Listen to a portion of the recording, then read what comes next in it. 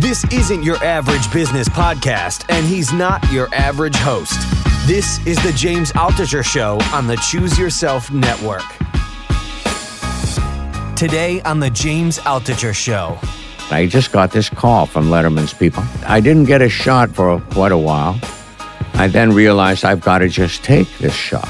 I don't think two people can work together for 33 years without there being affection and an ability to solve problems together and work out creative difficulties if there ever is any. Absolutely. I mean, you guys were a real pair and team. It was Letterman's show. It was Late Night with David Letterman, and you were on every episode. I mean, it was his show. I was his employee, and he was so kind and generous with airtime.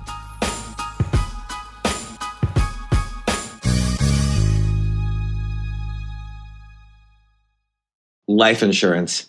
We have to do it. We have to protect our family. And one company, our latest sponsor, is making it a lot easier. PolicyGenius.com is the place where I go to learn about life insurance, compare quotes from all of America's top providers, and save up to 40% on your policy. So if you've been putting off life insurance or want to make sure the insurance you have is right for you, check out PolicyGenius.com today. You can save up to 40% just by comparing policies. The quotes are free, there's no sales pressure, and there's zero hassle. PolicyGenius.com, it's life insurance for the 21st century. Do you know where to post your job to find the absolute best candidates? I'm going to tell you. With ZipRecruiter, you can post your job to 100 plus job sites with just one click. In fact, over 80% of jobs posted at ZipRecruiter get a qualified candidate in just 24 hours. Find out today why ZipRecruiter has been used by businesses of all sizes to find the most qualified job candidates with immediate results. And right now, my listeners can post jobs on ZipRecruiter for free. That's right, free. Just go to ZipRecruiter.com/James. That's ZipRecruiter.com/James. One more time, to try it for free, go to ZipRecruiter.com/James. So I just want to start off by saying, Paul Shaffer, there's so many things you're known for, but obviously you're known for being David Letterman's sidekick / band leader for 33 years. You were also involved in SNL, the Blues Brothers, so many different projects. It's an honor to have you here on the show. Well, what a lovely introduction, and I thank you, and it's an honor to be here. You know, introductions are always the hardest because it's kind of like the most awkward part of a conversation. What is getting it started? Yeah. Oh, but, I don't know.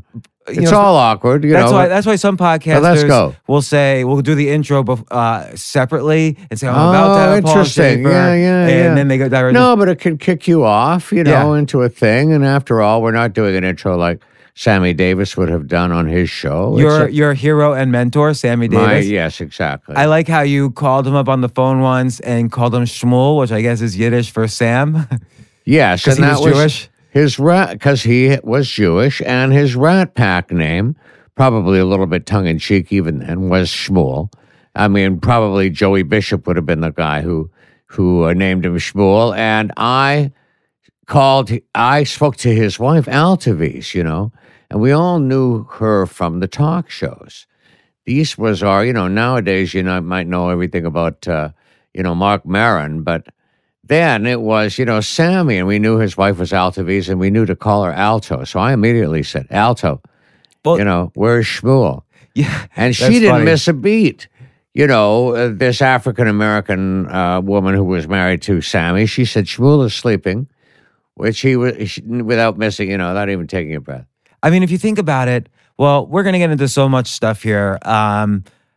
Like basically 5 decades worth of entertainers. And I mean, it's sort of like... Could be a little exaggeration, but 60s, I 70s, know. 80s, 90s, I get all those things. Yeah. And a little bit of my parents, as we all, all of us baby boomers to whom the Ed Sullivan Show on Sunday night was so important. It was just waiting for the Beatles, but even before that, it was very important that the family gather and watch the Ed Sullivan Show.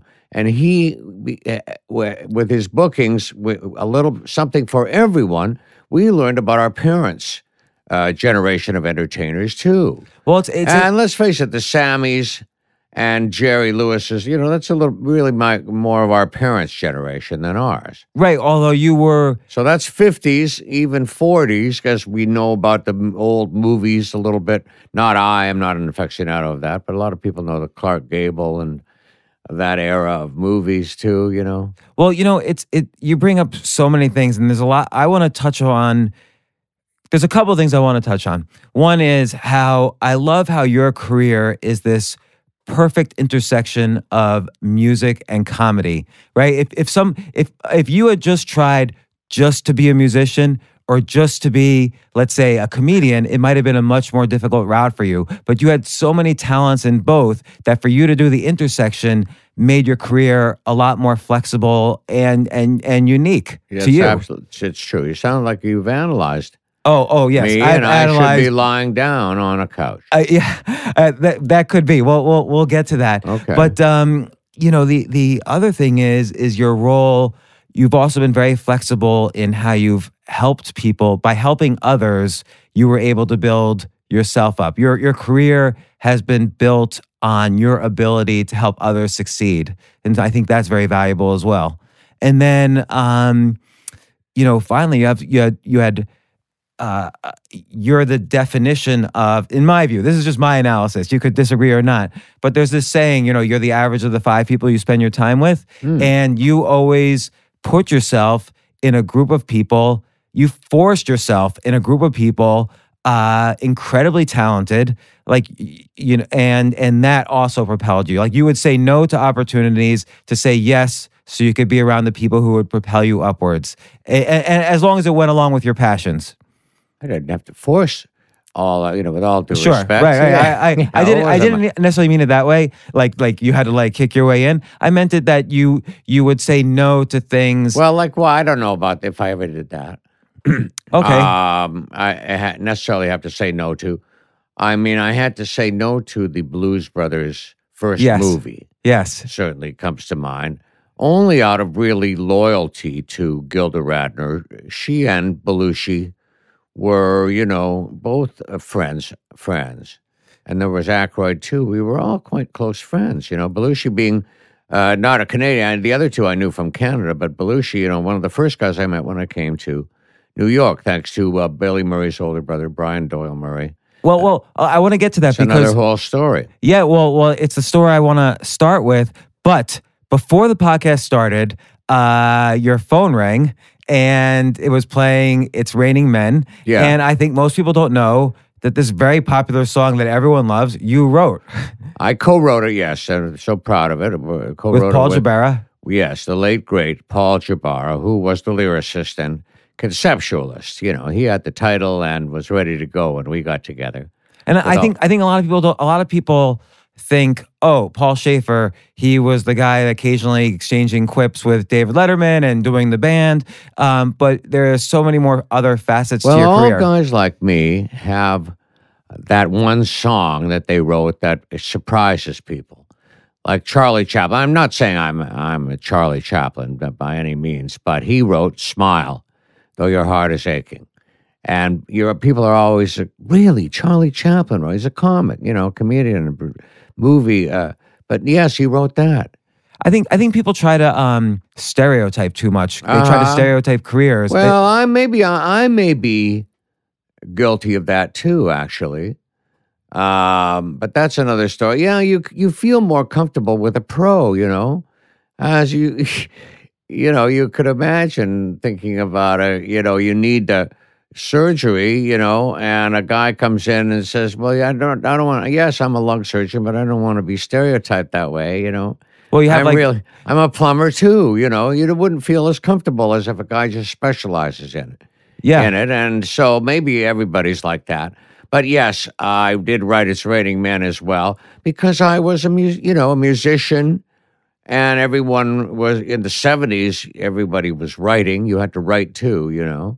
I gave it a try, and I wrote this one with Paul Jabara. And that was like 1981, 1980? Yeah, something like that. We wrote it before. I mean, it was during the 2 years in between, in my case, my Saturday Night Live 5 years, and then 2 years before I got that call from Letterman. And in there, while doing Saturday Night Live, I was arranging things, becoming that studio musician thing was always, I really wanted to be that. I thought that was the coolest. And I got to be that, not really a first stringer like a Richard T., the great pianist who played for Paul Simon and everybody at that time. But I was actually getting calls all the time, to go and play on records and commercials and stuff. And it was so great. And Paul Shaffer was one of the guys that I arranged for during the 70s era, early disco experimentation that he did. He did one song called One Man Ain't Enough. And so you can see he was already kind of He's getting mining those same avenues. Well, and it's kind of playful, the notion of it's raining men, and written by two men, by the way. So, so it's I think I see also not only your music talents but your comedic talents. In the Paul lyrics. Was funny too. I say was. He's no longer with us, but very funny and energetic and theatrical. Was his bent. He had his own show on Broadway that he wrote. Rachel Lily Rosenblum, about a Bette Midler type of character that opened and closed in one night, I think. It was just as I was getting to New York around 74, this had happened. I remember that marquee, Rachel Lily Rosenblum. So, and again, I think most people didn't even realize you spent a good 5 years with a 1 year break on SNL. You were part of the original team. SNL crowd, yes. And I was the pianist in the house band. You were the pianist for Bill Murray's Lounge Singer Act? Yeah, yes. Being hired by Howard Shore, the musical director, also Canadian, I became a rehearsal pianist very naturally because there was Gilda, my old friend, in the show, and Belushi and Aykroyd, everybody. I started working with them. I started developing material with them, musical material, and I became a writer of special musical material, collaborating with writers and performers, and then even got to be in some sketches. Well, and I think that, gosh, there's so many different directions I want to go. We're kind of going on kind of the biographical stuff that's very important, but you sort of defined, and correct me if I'm wrong, the idea that a musical production, a musical band can be behind a lot of this comedy, like the band is just as much a part of the cast of an SNL or a late night show as the other members of the cast. Yes, because I can't remember Johnny Carson's band, for instance. Maybe that's because I'm too young for it. Except that they had Doc Severinsen, who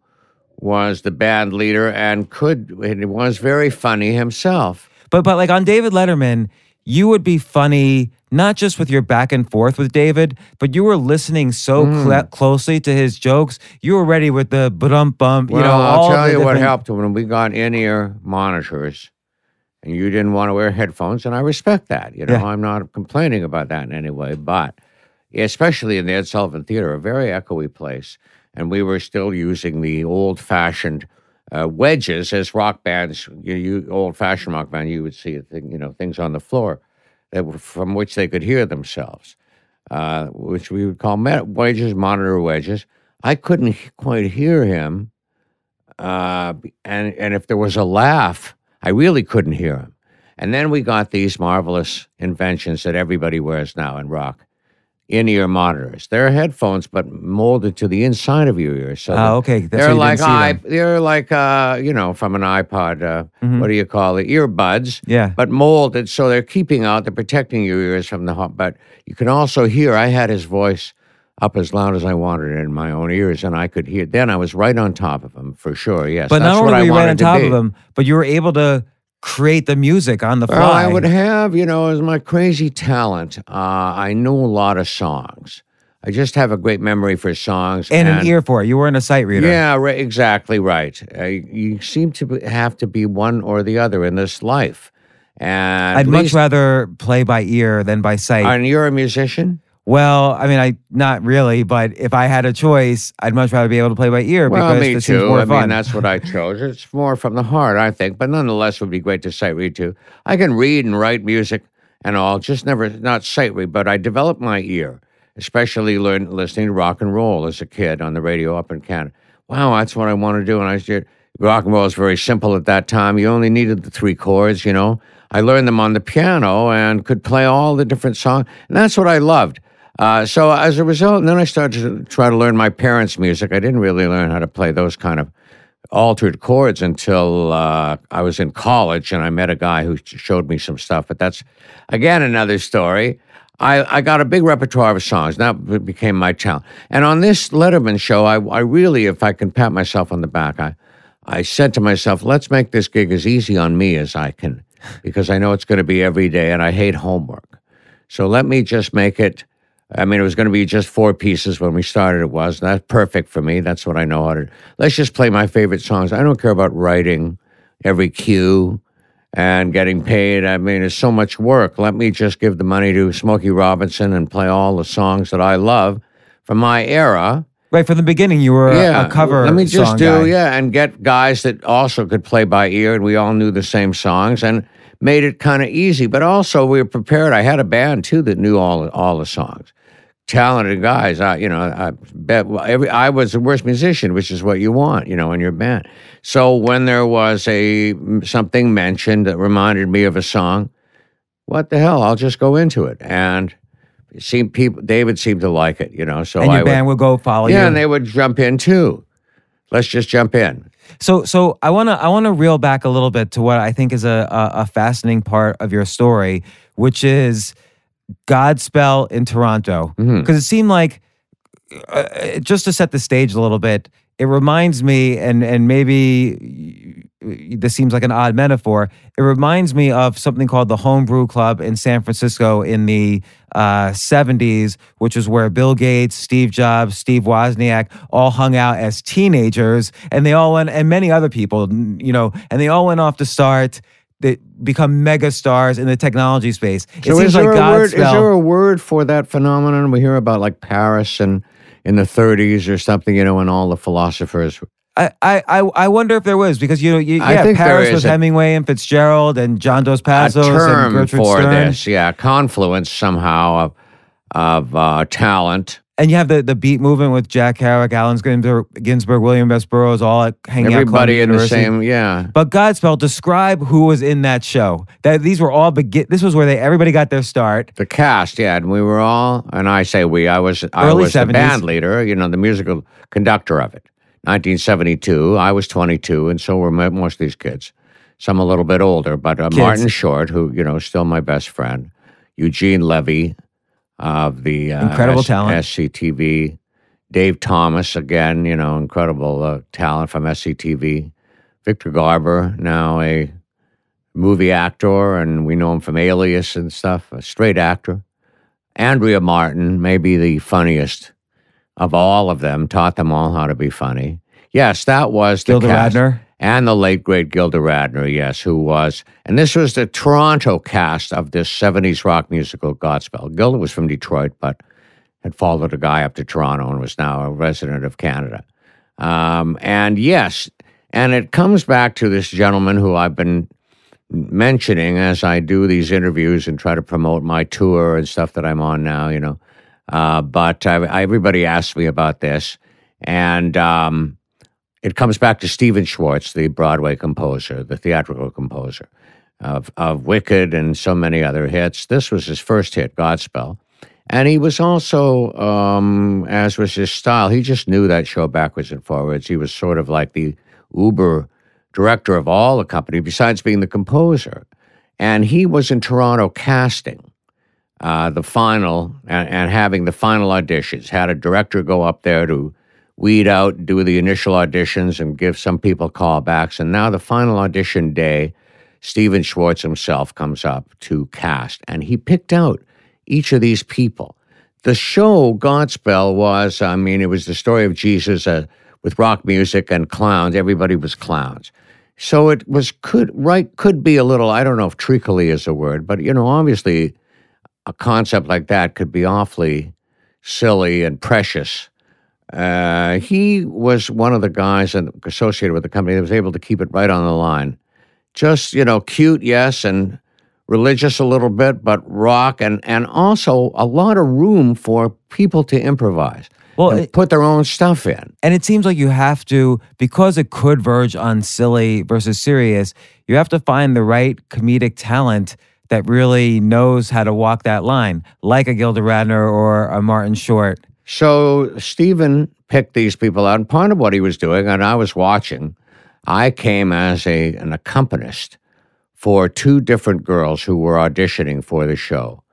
And that's what I used to do, part of what I used to do at that time when I just got out of college in Toronto, besides playing in bars and, weddings and anything else, I would accompany a person for an audition for $20, vocal coach a little bit and learn a song together, and then I would go to the audition and play.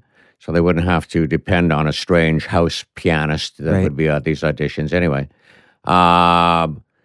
Stephen Schwartz, I was starting to say, was trying to replicate each. They had 10 characters, and they were a smash off Broadway in New York. And his strategy was replicate what he had in New York. We need a Jeffrey. The characters were all named after the original kids. We need a Robin. That's the way he was thinking and actually talking.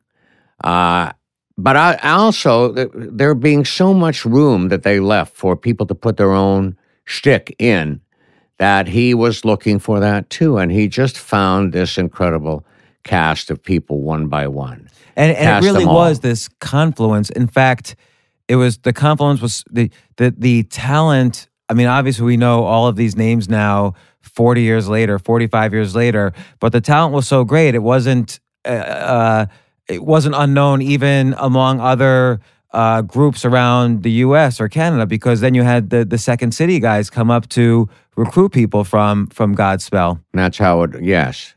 And they did. They rated the show. Godspell was ending anyway after about a year run, and then they cast in the Second City nightclub, Gilda, Danny Aykroyd, but wasn't in Godspell, but would hang out with these kids. Everybody knew each other. That he knew would be around the five people. Yeah, he would. I remember him being in the green room and also going to see him, and he had an act with another hilarious woman named Valerie Bromfield. The two of them were doing a late night hip thing at a theater, that we would go to see. So Danny was part of it, the Second City, Toronto company. And the people sent up were Joe Flaherty, who became an SCTV guy, and Brian Doyle Murray came back and did Saturday Night Live. And Bill Murray's brother. Older brother, yes. And I befriended Bill up in Toronto. I didn't join on to the SCTV. I had been in the Godspell as the conductor.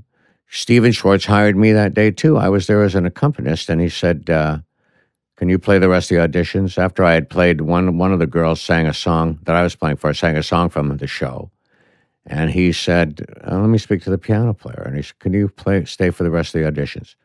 I want to let this other guy go, which I did. And at the end of the day, he hired me. Can you put a band together and conduct this show? I'd never done. I was 22. So this is a very interesting point, because your parents were very supportive. They wanted you to go to law school, but you said, I want to be a musician. That's my passion. And well, I actually said, give me a year. Yeah, I was conservative too, from this very conservative Canadian background. But this kind of getting hired by Godspell, was that like, okay, I did it? It was the end of the year. It was, I would have been figuring out grad school, not necessarily law school, maybe grad school. I didn't know, but go straight, It didn't work. And this thing happened, and now I was making $425 a week.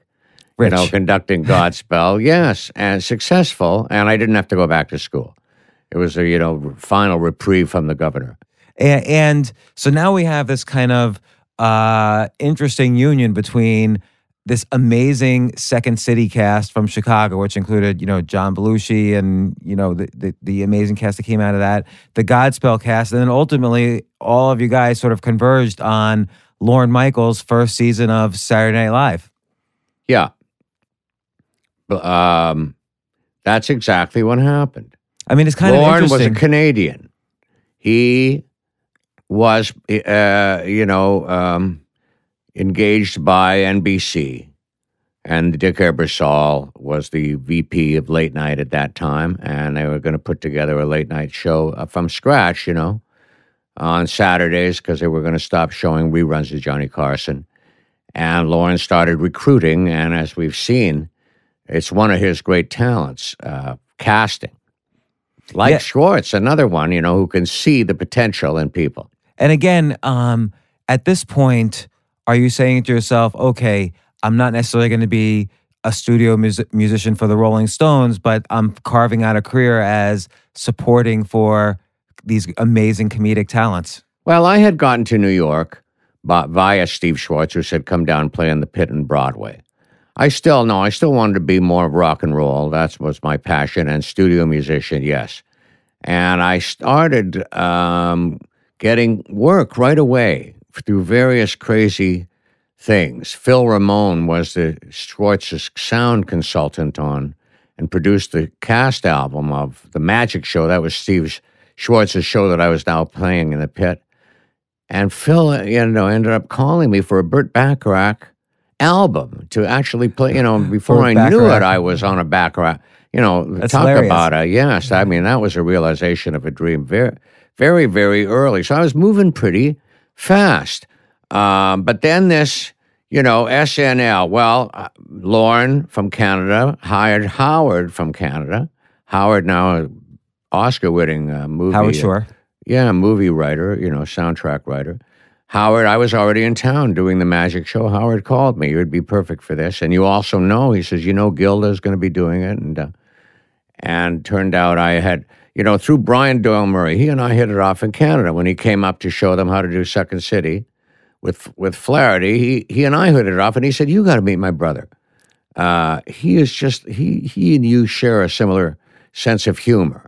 He does a thing in Chicago in the nightclub, and he told me about some of Billy's stuff, and of course it did sound hilarious. And like what? What was some of the stuff? Well, that he said, even then I was, I and Marty, Marty was the guy who kind of showed me how funny this stuff was, really. The older generation of show business, the Sammys and Danny Thomases, etc., how funny they were juxtaposed to the rock and roll generation of comedy and music. There was so more. What do you mean? What does that mean, juxtaposed with the rock and roll? Well, what was happening in show business was the Beatles and, the rock and roll revolution, and it changed everything culturally, of course. And people wore blue jeans to work. But there were still these guys playing Vegas, which was the squarest thing at the time, because it was from the older generation, wearing tuxes and speaking in a mannered way that sounded. They were trying to sound so elegant at the time. They had no educations, but Sammy almost became British, in order to sound educated. We thought this was so funny compared to the Rolling Stone. Here's a fucking song with John Leoka. That was what was happening on stage. Well, it's funny. You put it really nicely in your memoir that the so-called British invasion of rock and roll and of music was really the British people repackaging the older generation's blues and so on, of course, and then bringing it back here. That's, of course, true. But even before the British invasion, there was the rock and roll revolution with Elvis and, changing show business, putting the Rat Pack out of business, and I speak also in the book about that great television special, Sinatra and the Rat Pack welcome Elvis back from the army, and talk about a juxtaposition of, what is hip versus what is square. There it was. It was so interesting to see Sinatra welcoming Elvis back, in his tux, and Elvis dressed the way he dressed, actually in uniform, but then, in an Elvis outfit, and early Elvis, always with the collar up. Yeah. Yes, and I was fascinated by that, and so was Marty was just an expert on the previous generation show business. Still loved it. Almost missed the rock and roll. What do you think? And I want to get back to the Bill Murray question of what intrigued you initially from what his brother was saying. But what do you think made Marty Short or a Gilda Radner or a Bill Murray stand out so much in comedy compared to somebody simply telling jokes? Well, that's a good question. First of all, they were not stand-ups. These guys were They were theatrical, and especially the Second City improv roots. Even Godspell was a kind of rooted in the experimental theater, La Mama, and that crazy I can't remember the term for it now, but improv, is where they came from, and improv comedy. So it was new. I mean, Nichols and May were their predecessors and influences, and influenced by not so much the stand-up comics, but the people creating Mort Saul, or people create Shelley Berman, people creating comedy out of situations, scenes. They were actors, comedy actors, and that kind of, Lorne had this vision of, let's make this into a television show, this sensibility, this improv sensibility. They had scripts, but, Lorne's early techniques absolutely were getting together in a studio on Wednesday afternoon and just try to develop musical stuff with the cast. I was in on that stuff because he was coming from the same type of improvisational theater. Let's stop to take a quick break. We'll be right back.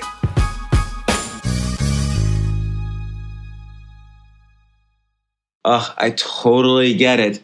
Life insurance can be confusing, time-consuming, complicated, and if you're ever paid out on your life insurance, you won't be the one using it. You'll be dead. That's the whole point of life insurance. So I am really glad our latest sponsor is the one company that is making it a lot easier to find good, solid life insurance for you. PolicyGenius.com is the place to go to learn about life insurance, compare quotes from America's top providers, and by doing so, you can even save up to 40% on your policy. Their simple, user-friendly website helps you work out exactly which policy is right for you and finds you the best price. And if you have any questions, they have a team of licensed experts waiting to talk you through it. No call waiting, no pressing a ton of buttons to direct your call. You get actual customer service, which is unbelievable. And they don't just do life insurance. You can get health insurance, insure your pet, or even protect your income, whatever you need. If you've been putting off life insurance or want to make sure the insurance you have is right for you, check out PolicyGenius.com today. You can save up to 40% just by comparing policies. The quotes are free, there's no sales pressure, and zero hassle. PolicyGenius.com, it's life insurance for the 21st century. Are you hiring? Do you know where to post your job to find the best candidates? Because I'm about to tell you, and I'm really happy to do so, and I'm really glad this company is a sponsor of the podcast. With ZipRecruiter, you can post your job to 100 plus job sites with just one click. It used to be you'd go to this site, then this site, then this site. Now you post everything on ZipRecruiter. It sends it out to all the job sites. It brings back all the data and all the applicants to one dashboard so you could screen, test, check out all the candidates in just one spot. And this is why they're different. In fact, over 80% of jobs posted on ZipRecruiter get a qualified candidate in just 24 hours. No juggling emails or calls to the office. Simply screen, rate, and manage candidates all in one place with ZipRecruiter's easy-to-use dashboard. Find out today why ZipRecruiter has been used by businesses of all sizes to find the most qualified job candidates with immediate results.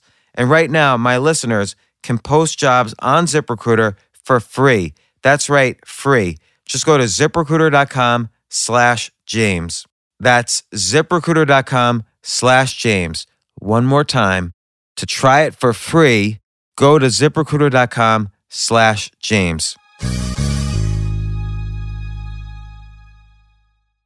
Saturday Night Live has withstood the test of time, and so many sketch shows. I mean, there's been hundreds of sketch shows on TV. Nothing has been as iconic, even close, to Saturday Night Live. With the kind of run that it's had. And with just those casts, as you mentioned, Lorne Michaels' ability to cast people. But I think also it's the integration of music into what they were doing. Just every art form was in there. Acting, comedy, music, great cast, great direction, great hosts.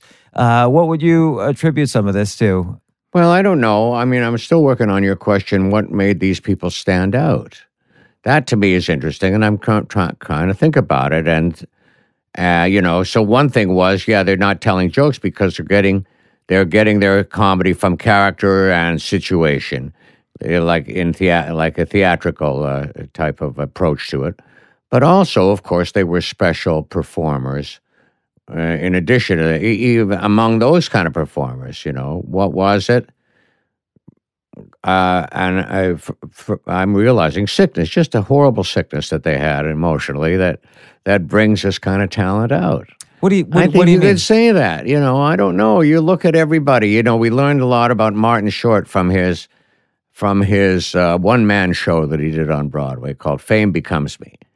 And he told a little bit about his past and his crazy, parents and siblings and what he came out of, and that kind of competition among siblings, and him driven up by the whole thing up into his attic where he would put on Judy Garland records and pretend to be interviewing her like Jack Parr, and out of the, it's so original, but that, kind of where he was coming from. Original and a little, it's both smart and silly is what I kind of see from these things. But everybody kind of, I would say, had their same, Billy, too, the Murray family was, I don't know, how many, 6 brothers or something, 6 brothers, in a household, and a certain type of personality in the parent, whatever, you look at each person has their own story. So what were some of the Bill Murray initial acts that Brian described to you, his brother Brian described to you that made you think? He said he's doing this thing in Chicago, a parody of Allen and Rossi.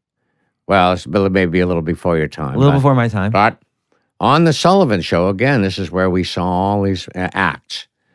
That when the very first time the Beatles was on, that was history changing. There was also a comedy act on called Allen and Rossi, and they were an old-fashioned style comedy duo. Both in tuxes, I think. One guy good-looking, like a Dean Martin. The like other guy, really funny-looking, funnier looking than Jerry Lewis, but still, that kind of a dichotomy in the two acts. One guy, the funny, good-looking straight man who could also sing. So Billy would play that part, a good-looking straight man who comes out and opens with a song. Well, the moon, whatever it is. He opens with a song just like Steve Rossi from Allen and Rossi. And then he'd say, now, ladies and gentlemen, I want to bring out my partner. And the other guy comes out, about this high, who's got a diaper on. Wait a minute, you're not my partner, you're a little baby. Get out of here. And that was a kind of a simplification of the style that Allen and Rossi used to do, And yes, it was right up my alley. When I heard about this back in 1973, I said, I got to meet this guy. It's almost like this absurdism that reminds me a little of like Andy Kaufman as well. Kind of something that's just unexpected sort of performance as opposed to just straight comedy. Well, certainly, yes, Andy Kaufman had his own style, of course. This was, I don't know, Billy. What Brian, the older brother, thought was that you both love that kind of, to parody that old-fashioned type of, one generation before you type of comedians. And I keep going back to that. They dressed in tuxedos, but it's the easiest way to kind of identify them. Now, older fashioned, and yet the key thing here that I keep coming back to is that at the same time as we kidded them with a sketch like that, we loved them too.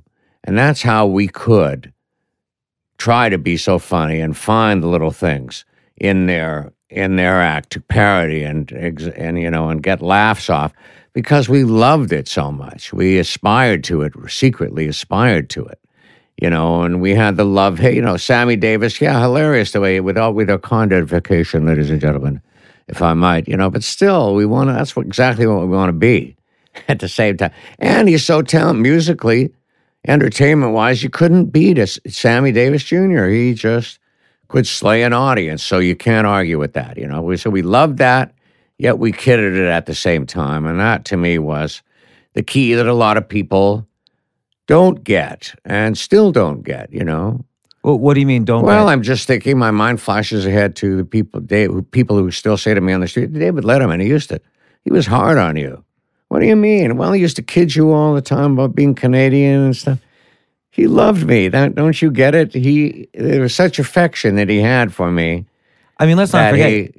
People don't get it, that it's just you do both at the same time for some. Well, I don't think two people can work together for 33 years without there being affection and an ability to solve problems together and work out creative difficulties if there ever is any. Absolutely. I mean, you guys were a real pair and team. And so let's go forward to David Letterman, because by the time you were asked to perform with Letterman, you had already had significant experience in, let's call it, musical comedy, which is, from Godspell to SNL to Blues Brothers to all of these different projects. So now you're on Letterman, probably the most qualified guy in the world to be frontman of what was then called the world's most dangerous band on a late night show. No, and again, I was not really the leader of it. Howard Shore was. But Howard was a guy who felt uncomfortable in that it's almost the same, part of the same feeling of that's an old-fashioned Vegas-y cliche. The Kardashians have made Vegas cool again. So, but in right there where I'm talking about 70s, an extension of the 60s, Vegas was the squarest. You don't want to play Vegas. Now Diplo is spinning there every night, but it was different then. Oh, so we didn't want to be like that. And I like how you're up on like current names. Like you got to I didn't throw know in what a Diplo was till this morning. You got to throw him in. Well, he was just in some kind of a thing. Yeah, he refused to do something. He criticized something. I don't know. But I've lost my train of thought now. Oh, sorry. So no, it's me. So you're starting at Letterman. You have all this experience. Howard Shore. Oh yeah, Howard Shore. I was saying, he thought that it was to stand out in front of a band and conduct it was too cliche. He was one year he tried to be sitting at a desk, sort of an old antique desk on the stage, anything to avoid being, but I was more desperate for attention and being more animated and in fact had just come back from Hollywood where I took a year off and did a sitcom. Yeah, Norman Lear back sitcom. Yeah, and came back from there with these Elton John glasses. These white Elton John glasses, exactly the same as his. I was such a fan of his that when I went to, a costumer took me to the place on Sunset Boulevard where he got his glasses. It was called Optique Boutique, and they said, here, we just had these made up for Elton, and, lenses this thick. And I put them on, those white ones, and I just said, oh, give me a pair of these. And I wore them, too. I wore them in the sitcom, and then I continued to wear them on Saturday Night Live, even though they were Elton's trademark. Well, not mine. Probably the people forgot that it was Elton's trademark, and then it became yours. It worked for me, too. Probably more people watched you because they were seeing you every Saturday night. They remind me of Elton, whatever, I didn't mind. Yeah. I didn't mind not even, ripping off Elton, his glasses thing. Well, part of your career is you didn't really mind much in the sense that, let's just call it like it is. For 33 years, you didn't mind not really playing second fiddle. That's almost too harsh a word, but Letterman, it was Letterman's show. It was Late Night with David Letterman. And you were on every episode. You were the foil. Absolutely not too harsh a word. Yes, it was his show. I was his employee. And he was so kind and generous with airtime that he said, if you, and especially for an ego guy like me, but trying to bust out, as retiring and shy as I am on the street, I have inside this, I'm just as sick as all the rest of them up in Canada. And he said, if you have anything to say, meaning that's funny, come in, jump in. But you had to earn that. You kind of broke in maybe a few so. times And you first. were saying, I must remember that the first meeting that I had, I just got this call after 2 years of freelancing in the studios after Saturday Night Live, and then a call from Letterman's people come in and have a meeting with him and his producer. And,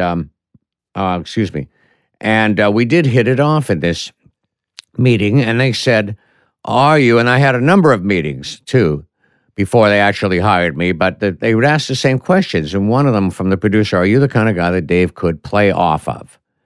Of course, it's really about Dave, you've got to make him look good, and in any way, and that's everyone's job.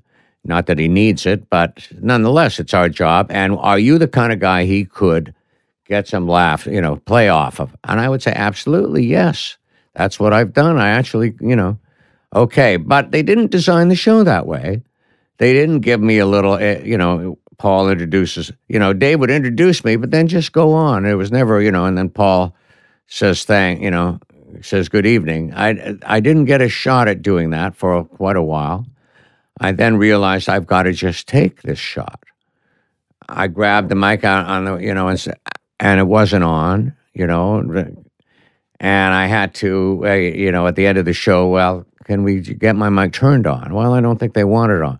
No, they do. No, we want it on. I had to go through all of that. Well, get it turned on, and the next night started speaking again, just in kind of Vegas talk, if you will. Sammy Davis style, marvelous, whatever. And Dave got a kick out of it. He liked it. He wasn't expecting it. Yeah, you had this kind of like old style, hip, hep kind of way of talking. I already came out with this kind of character developed by, the kidding and simultaneously loving of Sammy Davis and his ilk. But then how your friends from Godspell, Martin Short, Gilda Radner, how they all kind of played off of that, and you played off of each other doing that for years. We still find it funny. We're still, like any group of friends, laughing at the things that made us laugh back in 1972. So yes, we're guilty of that for sure. And so now things are like, after a while at Letterman, you're finding your groove. You're going back and forth with him, and from there, it's 33 years of experience after experience. I mean, you met every hero you possibly could have had that was alive, because they all sooner or later ended up on late night. Yeah. Like, what were some? Now this is just kind of gossiping, but what were some of the more fun experiences for you that are so memorable now? Well, of course, I think about the musical guests. I didn't even hear you. Were you saying, you met every, did you say musician or? Yeah, musician, comedian, everybody. Yes. I don't know. I mean, there were so many of them. Celebrity. You got to narrow it down. I mean, I'm thinking about Gilbert Gottfried, one of the funniest guys, and I hadn't really met him yet, but I knew he was a sort of a kindred spirit, and I said, I would ask the comics what I should play when they came out, because I thought they're going to do stand-up. They have to work, Other people, I would just make up things and hit them with it, and sometimes it might be a comment on them, but there was no Twitter. I wasn't tweeting about it, so I wasn't letting, if you got it, you got it. You didn't get it, and you didn't get in trouble. With Gilbert, I said, you were in two flop. You were in one season of Saturday Night Live that was an absolute flop. You were in that cast was never heard of again. Then you were on the Alan Thicke of the Night show, which was such a colossal bomb. I said, I want to play a medley of both of those theme songs when you come out. And he loved it. Yes.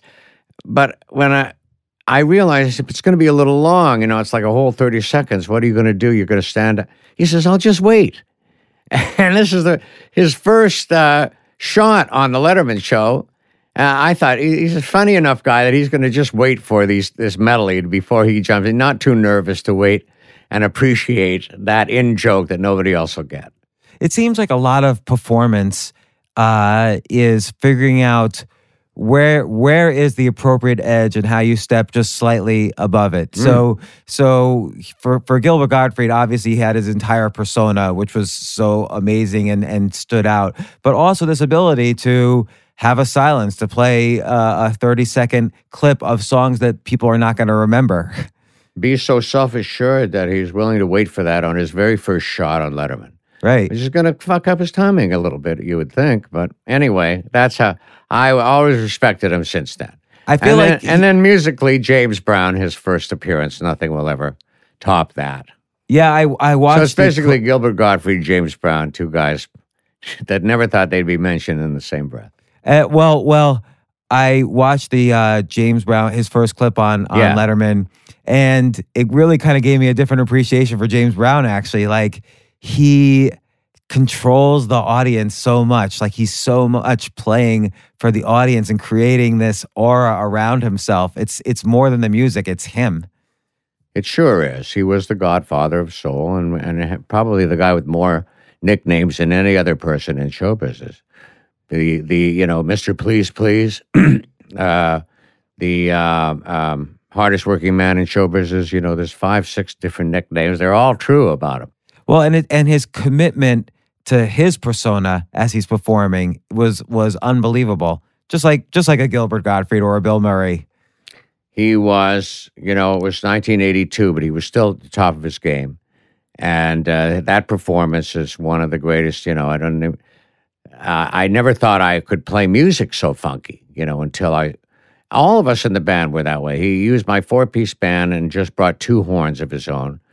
And none of us in our house band thought, that we were ever going to be playing with James Brown under these conditions. And still, a little under rehearsed too. That first song that you can see on YouTube is like the most rehearsed, Sex Machine. Then we did 2 other ones. This is before the show was so standardized that it was going to be one song at the very end of the show. He did a first song early in the show. Second song, there was a time where we didn't even have an ending rehearsed. Somehow we just ended, we just took his direction and ended it. And then he said spontaneously, let me do a third song at the very end. And Dave said, yeah, we'll take a commercial, we'll come back. And he did a third one just because he heard us playing it, on a bumper. And what an exciting night. He took over the whole show, and Letterman couldn't have been happier. And so how do you feel you grew during these experiences? So you're meeting all these people who you had looked up to for so long, plus you were getting exposure to Letterman himself was on the forefront of a big change in late night comedy and making it much more alternative and experimental. How did you grow through this? All different ways, certainly. Certainly knowing, in general, making mistakes, but there's always a show the very next day to try to make up for it and try not to make that mistake again. Like what would be a sample mistake? Oh, I mean, there's so many, I don't know. Just thinking about James Brown, though, I thought you were going to ask, what did you learn from a James Brown? Well, so much. He was the ultimate band leader, One thing that comes to mind is, you're always having to make a signal to the band, let's go back to the top of the chart for whatever reason, And I used to, as a kid, I would just be going like this, Hitting your head. As my signal, and everybody went, oh, okay, back to the top. But when James was in control, I noticed what he did. He just went like this. And I said, oh, well, that, looks so much cooler than what I'm doing. So from then on, that's my signal. More energy efficient, too. Just more energy efficient, but just your cooler looking. Maybe it means my mind, it's something that you can get away with as a part of your performance and not just a silly thing like I used to do to go back to the top. And again, your interactions with Letterman and watching Letterman for so many years kind of command a entire production every single night. Yes. Like that must have been, obviously that was an amazing experience, but what? Well, you're so right in that's what, in describing it that way. And I realized it when I got to host it. Those 2 times that I did. Right, when he was sick and when Harry was born. When he had a baby, yes. And there was what he had to do and what I tried to do, no comparison to what I had been doing every night. I said, oh my God, this is what he's been doing? Carrying the whole show on his shoulders. What surprised you? The pacing of it, just that it's all on you. Whether whether the show is entertaining or not. No one else, has anything to do with it but you, the host. And I said, the pacing of it, the tone of it, the attitude, you name it, it's all about the host. So, incredible. And the consistency of it, too, because he couldn't vary that much. I mean, he obviously tried many things and there was many different formats, but he still had to cater to his audience. Mm-hmm. He still couldn't disappoint them. Well, that's, stuff that was way over my head. I didn't have to go, be privy to what kind of a show he was trying to do. I mean, obviously, his suits got better and he became more of a mainstream host when he moved to 11:30. Right. More of a guy that others start to make fun of. You know, we like just like He was we the were last generation suddenly. just like we were making fun of. Yes. But that's where he was going, you know, with his career. He wasn't just going to be an underground anti-establishment commenter on, you know, he wanted to be the real thing. Well, it's interesting. I guess you can look at like the Larry Sanders Show on HBO, which was sort of a spoof on late night. It was a sitcom that was a spoof on late night talk shows to some extent. Even though Letterman played a side character on that occasionally, to some extent, that was a spoof on the older generation of talk shows. Talk shows changed incredibly after that. And you great think comedy Sanders came was, out of that. well, I always thought Larry Sanders was trying to be Letterman, just doing Letterman. Yeah. And the kind of guy. But a poor job of it. I mean, the show, though. Yes. Not Sanders, the character, but the show was a show about a Letterman type of show. Yes. A younger, you know, not so much Johnny Carson, but more the era of David Letterman, who would have a wacky sketch. And well, I guess it was kind of Carson-esque too, sure. And then you look what came out of, you know, I would almost use that as a division of generations because from that came Jon Stewart and then all this comedic talent like Judd Apatow wrote for the Larry Sanders Show and Sarah Silverman and all these Bob Odenkirk came out of there. Like yes. Well, we see it now. I've been enjoying the show. You were just recently on YouTube. Yes. Oh yeah. Seeing all the episodes that I didn't see. Yeah, it's a great show. But they had certain writers who had been Letterman writers.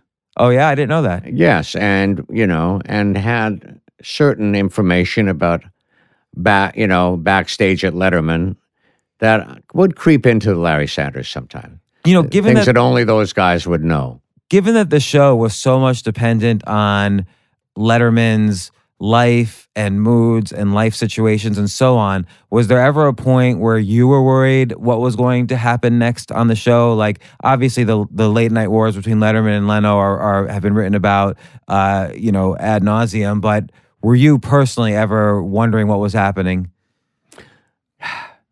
I don't think so. That was never my style, as you know. You know, I just what's next. That was the kind of thing for me. I certainly was digging the show, and I do remember a time when we were doing it at 12:30, and Letterman had a little conversation with me. He says, there's some talk about us moving into the 11:30 spot, and this is when he still thought it might be on Channel NBC. 4, same network, What do you think? And I was just so, it was his, and it's no secret, it was his ambition, to be in that spot. Yes, and really, yeah. And also no secret, yeah, the Tonight Show, that's what really, he idolized Carson, as all of them really still do. But that's what he wanted, but I was having such a good time. I just said, yeah, that would be great. This is great too. I was kind of disappointing in I didn't really say, that's what we got to go for. Oh, fantastic. I was just, very lackadaisical about it. Was he the type to confide in you when he was maybe stressed about, in the final stages of those negotiations? No, I wasn't involved in that. But I certainly was the first guy he told when he decided to pack it in 2 years ago, at CBS. And that was great. I mean, an amazing memory of just being about to go on stage. We used to go out, to just say hello to the audience before we rolled the tape. First me, a song with the band, and then him. And we're backstage, and I'm getting ready to go on. He says, come here. Takes me into like a little alcove in that old Ed Sullivan Theater, and just as I gave my notice, like I gave a year's notice. Oh, my God. I said, well, that's a now Paul Shaffer. And I'm on. Did that throw off your show? And I had to go do the show, That's genius, by the way, on Letterman's part to do that, to try to challenge you, to put on the best show possible when your whole career now is just turned, not upside down, but is going to shift. Perhaps. How did you face the challenge? Or did you just put it to the side? I'm going to think about this later. Yes, I did. But... I just couldn't help but think, well, everything's different now. Everything feels different now. Still, there's a year, and of course, I forgot about that, as we all did. We just kept doing the shows, and then all of a sudden, the year was over, and and we had stopped doing it. But it was quite a transition. There's no question about it. Going from that, every single day a show and being up all the time. Your metabolism's always up for a show because you just finished one, but you got another one the very next day. And then all of a sudden you don't have that schedule anymore. It was a huge adjustment. Did you feel lonely? Lonely? I don't know if it was that. No, I don't know, just jarred, and certainly that feeling of, it's over, it was great, now time to relax, and then very shortly after that, it's just so bored. What do I do now? I don't, no, 4 o'clock, no, I don't have to do this. No, I don't, what's on TV? And then just, getting depressed right away. And then of course, getting an opportunity to make this new CD that I made with the old band and cheering up right away, just like in college when I started playing again and was no longer depressed. All I have to do is keep playing the piano. That keeps me happy. So I'm, I got over it, happy again. And you're touring now with the world's most dangerous band. Fun, yes, the same band. That was together all those years, and with the bigger version at CBS with the horn with three.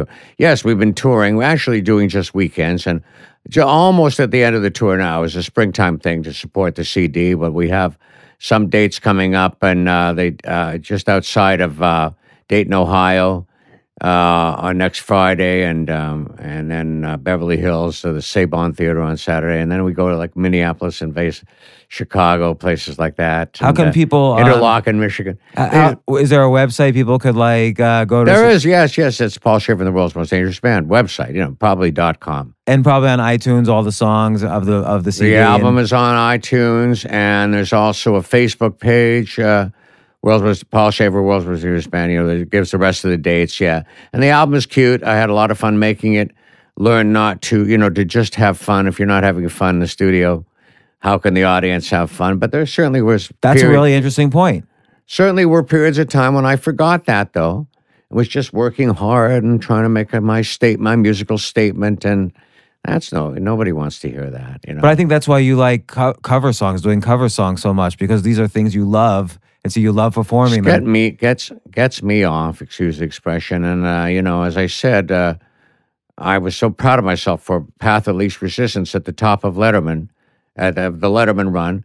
Let me just play the songs that I love. What's easier than that? And it just comes through. There's a guy doing what he loves, And it was the same with some of the musicians I hired were a little hipper than that, more jazz and fusion oriented, but they loved the Beatles, and, really, secretly, they loved the same top 40 stuff that I loved, and I kind of brought their expertise to this simpler style of music and enabled me to play it, really right for the first time. So instead of just playing Louie Louie like everybody plays it, Right. Play it right, and there was something about the real original arrangement that was just pretty cool. Play it again. And also, but you've played it it's been covered so many times, and you've kind of mastered every cover. Like you've played it. How about Louie Louie? Yeah. Well, you know what? As a kid in Canada, where we develop all of these techniques and stuff, the Guess Who? Do you remember who that band was? Canadian band, and they sang "American Woman." Yeah. Ironically enough, but also "These Eyes," a ballad. They had a lot of international hits that came from Winnipeg, Manitoba, 500 miles away from where I came. And I was always seeing them as a kid because they would come through, our town on the way home at Christmas time and stuff. Saw them all the time. And before they had their own hits, they were the greatest cover band in the world. 4 guys, quite talented. Burton Cummings, incredible mimic, the singer. If they did Beatles, they sounded like the Beatles. If they did Georgie Fame, they sounded like it. They could sound like everybody they did, the Kinks. And one time they actually did. Now, ladies and gentlemen, here's Louie Louie as done by every band that ever recorded it. And they did a little snatch of it, like an entertainment piece that I never forgot. Anyway, the influence was such that I never felt that writing a song was so important. And yet, American Woman by them... is such a great song. And it's become a real classic in Canada. Us Canadians are so polite, and we're kind of humble, and we don't really think anything anybody's any good until they make it outside of Canada, eh? So, but for that reason, American Woman was, to us, it was just a song by the Guess Who. It's not real, but I got here, and I remember Slash coming on Letterman with 5 different songs he was going to play when he sat in with our band. Zeppelin, of course, I'd like to do, an American Woman. I said, what?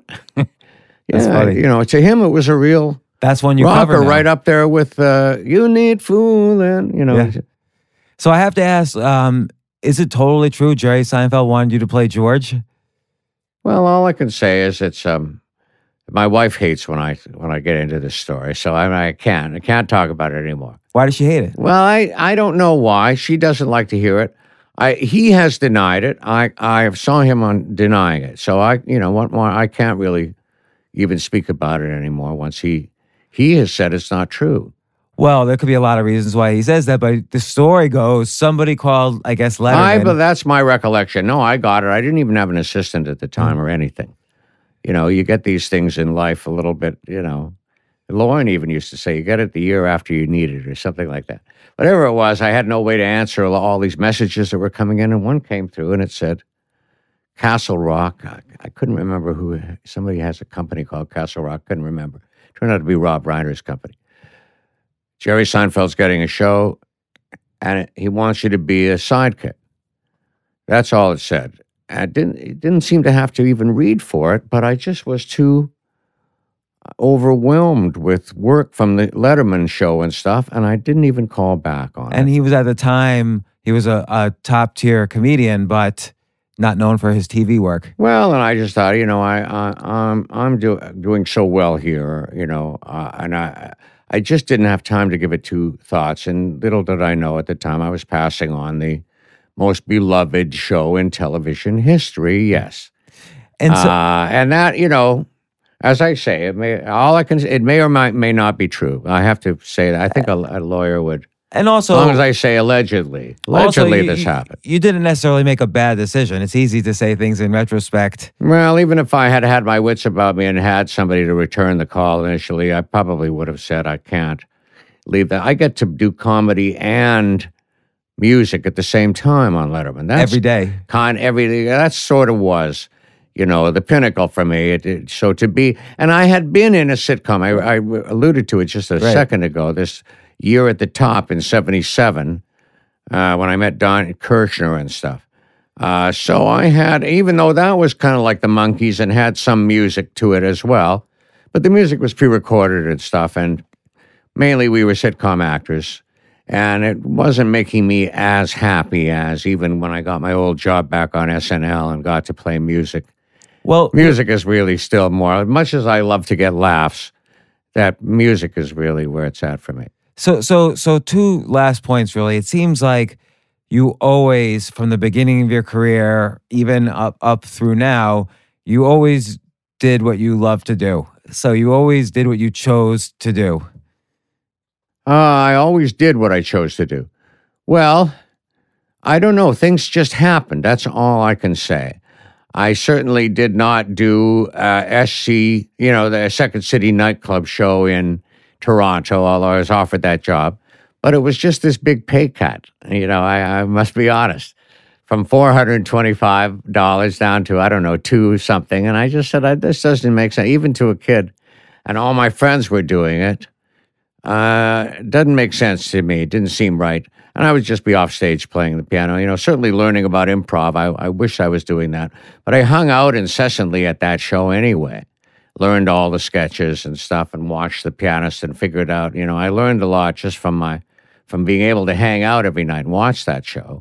Well, and which brings me to my second point about your career, which is it reminds me of something once said about Bill Murray. So Harold Ramis said, always stand next to the smartest person in the room. So he stood next to Bill Murray. And of course, they had great success together after that. And it seems like you also have always made a point of finding, the funniest or the most musical people to stand next to. Maybe so. I love to laugh. I love funny people, and it's true that when, in Godspell 72, there was a cast, there was a band, and I was hanging with the cast for sure. I just, they seem to be having more fun with their lives than a normal person, and I wanted to be a little more like them, and they did rub off on me, and as we did, a little bit of a skill of how to read lines in it, and that was so pretty preparative, pretty important for that reason. But yeah, Stan, yes, I've been a sidekick, and certainly gotten, what an honor to be a sidekick to a Letterman, and then to be, Belushi's band leader in the Blues Brothers and stuff. It's absolutely true. So much now genius. I've made a transition. I have made a record, and I'm on doing concerts. These concerts, I have had to transition to become the front man. And again, it's a lot harder. How do you I'm feel? Absolutely digging. You're on the learning curve with it. How's it feel? I'm loving it, and every night I learn something new from the audience, how to do it. And the more you do it, the more like the pro Sammy Davis. And sure enough, I'm saying, ladies and gentlemen, for your kind edification, and thinking about Sammy, but now saying it as if it's really me, and I've blurred that line, as we all do, and we become what we mock at the end of it all. And I have now, I'm now fronting a band, but it's just so great, that interaction with the audience. It's almost, I get laughs. I tell stories in the show. I get laughs like a stand-up, and then we go into songs. That's great. I'm having a lot of fun. So, you and Letterman, any chance for one renewal show? I mean, one reunion show or anything? Well, that'd be so much fun with his beard. Yes, I don't know. I think he might have changed his mind. Who knows how he's feeling? Obviously, it's whatever he would want to do. I would do whatever he wanted to do, whether he decides not to do it again, like Robert Plant did with the Honey Drippers. Don't go back. Or a thing, if he wanted to do something, absolutely, I'm there. We'll see what happens. He's been saying, he's doing just enough to feel useful. Yeah, That's he'll do like interviews here and there. He'll like host something award to cause ceremonies. that, if it's Pearl Jam getting into the Rock and Roll Hall of Fame, yes, he loves them. He'll come and make the speech about them, and now he's getting the Mark Twain Award, and he's looking forward to that. You should play. Are you going to play the music? Yes, I am. Oh, that's great. He's asked me, would you have the whole band there and play for it? And so we are. What's the worst experience you had at Letterman? This is the last question, I promise. What's the worst? There wasn't really a worst. There really wasn't. Any guest that got out of control or anything? Well, of course there were, obviously, but he would have to deal with that, not so much me. Certain acts, you feel I shouldn't, I made a mistake. We were live. We were all the way live, and sometimes you make a musical mistake and things like that. Or one time I yelled at a stage manager at Christmas time. I wrecked Christmas right after Darlene Love's big Christmas number, and the snow was falling, and I lost my temper because it had been such a long day, and I actually was the Grinch who ruined Christmas in front of the audience. And then one of them sent a letter to Page Six. I used to think Paul Shaffer was a nice guy, but I was at the Christmas show, and oh my God. How'd you feel when you saw that? Oh, I felt just terrible, but I was advised what's required is an apology, and I was only too happy to say, I'm just an asshole. I lost it, and what am I going to do? And Page Six wrote it in a kind of a sympathetic way, luckily, but I was an absolute asshole. Showing the worst part of a guy, I'm supposed to be, I'm what do you call it? An anomaly in a show, no, an actual nice guy, but absolutely lost it and was the total asshole, like Buddy Rich on the bus. Well, it happened only once, I guess, in 33 years. I hope. Well, maybe not just once, but, we were very tightly wound during that Letterman show. We were doing a show every day. What's your favorite late night right now? Like, how is late night changing? Oh, it's all different now. It's so great now. It's a new iteration of it. And, there's some talented guys who sing and dance, obviously, that we love. And, they've taken it into a more variety show place. And our friend Colbert has scored where he always should have been anyway, political commentary, Right. So it's all great, but we had a wonderful, the longest run doing it, and a lot of people, I think they're all influenced by Dave, let's face it, He's him like the by godfather of Carson, it. but the rest of them by Dave. Yeah. Well, Paul Shaffer, touring with the world's most dangerous band and a new CD out. Thanks so much for coming on the show. It's been a lot of fun. You sure did your research. Oh, my goodness. I think I should get a band for my podcast. What do you think? I think, yes, absolutely. You need live music. So maybe we'll start having a band. I think podcasting could be potentially the new late night at some point. It is it not? It's the hippest people. It's all about those hits and, the internet presence of a network show. Anyway, you just forego all of that. It's no longer important. Right. Just get down to the nitty-gritty of the podcast, and you might as well have live music. Yeah. Keep it going. I agree. I'm going to do it. Nowadays, well, that's another, we could go on for another hour and a half. It's been a pleasure, though. Yeah, thanks, Paul. For more from James, check out The James Altucher Show on the Choose Yourself Network at jamesaltucher.com and get yourself on the free insiders list today. Hey, everyone. Thanks so much for listening to this episode. I really hope you enjoyed the show. Before you go, I wanted to just say thank you to everyone who has rated and reviewed this podcast on iTunes. Anna Scheinman, Andrew Rohn, the Unicorn Queen, Soul Surf Recovery, and every other person out there who is listening and sharing. I really, really can't thank you enough for your ongoing support and reviews. Thanks.